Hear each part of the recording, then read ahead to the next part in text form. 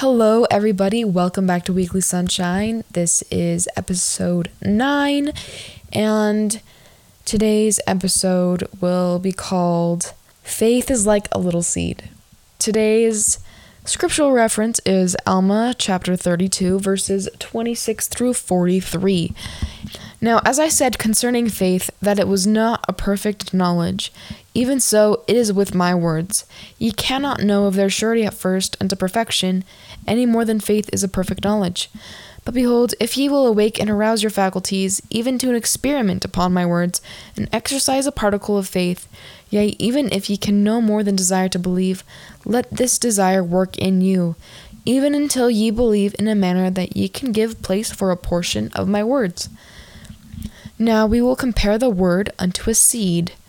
Now if ye give place that a seed may be planted in your heart, behold, if it be a true seed, or a good seed, if ye do not cast it out by your unbelief, that ye will resist the Spirit of the Lord, behold, it will begin to swell within your breasts, and when you feel these swelling motions, ye will begin to say within yourselves, It must needs be that this is a good seed, or that the word is good, for it beginneth to enlarge my soul.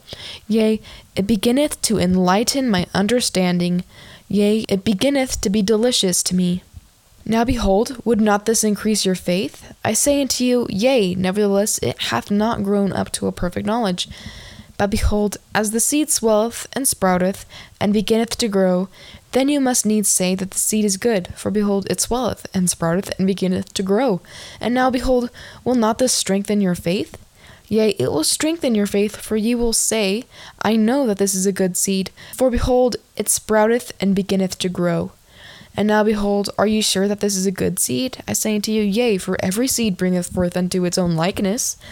Therefore, if a seed groweth, it is good, but if it groweth not, behold, it is not good, therefore it is cast away. And now behold, because ye have tried the experiment, and planted the seed, and it swelleth, and sprouteth, and beginneth to grow, ye must needs know that the seed is good. And now behold, is your knowledge perfect? Yea, your knowledge is perfect in that thing. And your faith is dormant. And this because you know, for ye know that the word hath swelled your souls, and ye also know that it hath sprouted up, that your understanding doth begin to be enlightened, and your mind doth begin to expand. Oh, then, is not this real? I say unto you, yea, because it is light, and whatsoever is light is good, because it is discernible. Therefore ye must know that it is good. And now behold, after ye have tasted this light, is your knowledge perfect? Behold, I say unto you, nay, neither must ye lay aside your faith, for ye have only exercised your faith to plant the seed, that ye might try the experiment to know if the seed was good. And behold, as the tree beginneth to grow, ye will say, Let us nourish it with great care, that it may get root, that it may grow up and bring forth fruit unto us. And now behold, if ye nourish it with much care, it will get root, and grow up and bring forth fruit. But if ye neglect the tree, and take no thought for its nourishment, behold, it will not get any root. And when the heat of the sun cometh and scorcheth it, because it hath no root, it withers away, and ye pluck it up and cast it out. Now this is not because the seed was not good, neither is it because the fruit thereof would not be desirable, but it is because your ground is barren, and ye will not nourish the tree. Therefore ye cannot have the fruit thereof. And thus, if ye will not nourish the word, looking forth with an eye of faith to the fruit thereof, ye can never pluck of the fruit of the tree of life. But if ye will nourish the word, yea, nourish the tree as it beginneth to grow, by your faith with great diligence and with patience, looking forward to the fruit thereof, it shall take root, and behold, it shall be a tree springing up into everlasting life. And because of your diligence and your faith and your patience with the word and nourishing it, that it may take root in you. Behold, by and by ye shall pluck the fruit thereof, which is most precious, which is sweet above all that is sweet, and which is white above all that is white, yea, and pure above all that is pure. And ye shall feast upon this fruit, even until ye are filled, that ye hunger not, neither shall ye thirst. Then, my brethren, ye shall reap the rewards of your faith and your diligence and patience and long-suffering, waiting for the tree to bring forth fruit unto you. So this is a pretty well-known passage of scripture. It's the whole faith experiment. And I like science, and this really reminded me of a science project that I did in like first grade, I think. It won first place, pretty proud of it. But it's actually a pretty lame science project, but it wasn't like a baking soda volcano. So I think that's why I got first place. But I basically just tested out a bunch of dirt and planted a bunch of seeds. And I remember one of them was the dirt from my family's garden. We had a little like garden box type of thing, and we mixed our soil that we bought from the store as well as like a giant compost bin, and we just kind of mixed it up, and it already had like plants in it. We just kind of like got a little pot of dirt and planted a seed in it.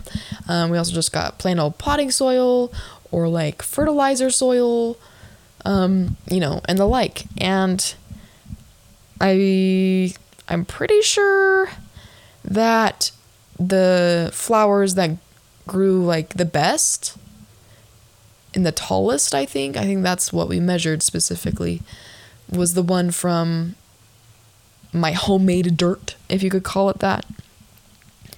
And that's really interesting to me because, I've taken a biology class and I'm older and I actually understand science more and the science of growing things. That soil that had my homemade soil had previous plants in it, and those plants left nutrients, from the compost and just nitrogen that those plants used in their own photosynthesis cycles. It's just cool to think about how those plants left a legacy for, these flowers that I planted for my experiment, which got me first place, but we can really liken that to our testimonies. Sometimes it will take faith to plant a seed. As a little first grader, like, I don't know which one's gonna grow the most, whatever. Let's plant the seed and water it every day and put the same amount of sunlight, run an experiment and write down what happens, And that takes faith to be like, hey, I know that these will all grow, but not knowing exactly like how they will grow is part of the experiment. And, if we plant the seed of faith, we can eventually figure out, what were those factors that increased my testimony the most? And what were these factors that helped me? Who helped me? What did the Spirit say to me in those moments where it fed the seed of faith? And in this passage in Alma 32, it talks about how, like, if it grows, it's good. And something that, I think about with my first grade experiment, like, all of the flowers were good. They were all flowers. They were all pretty. I was a first grader. I was like, wow, this is so cool. And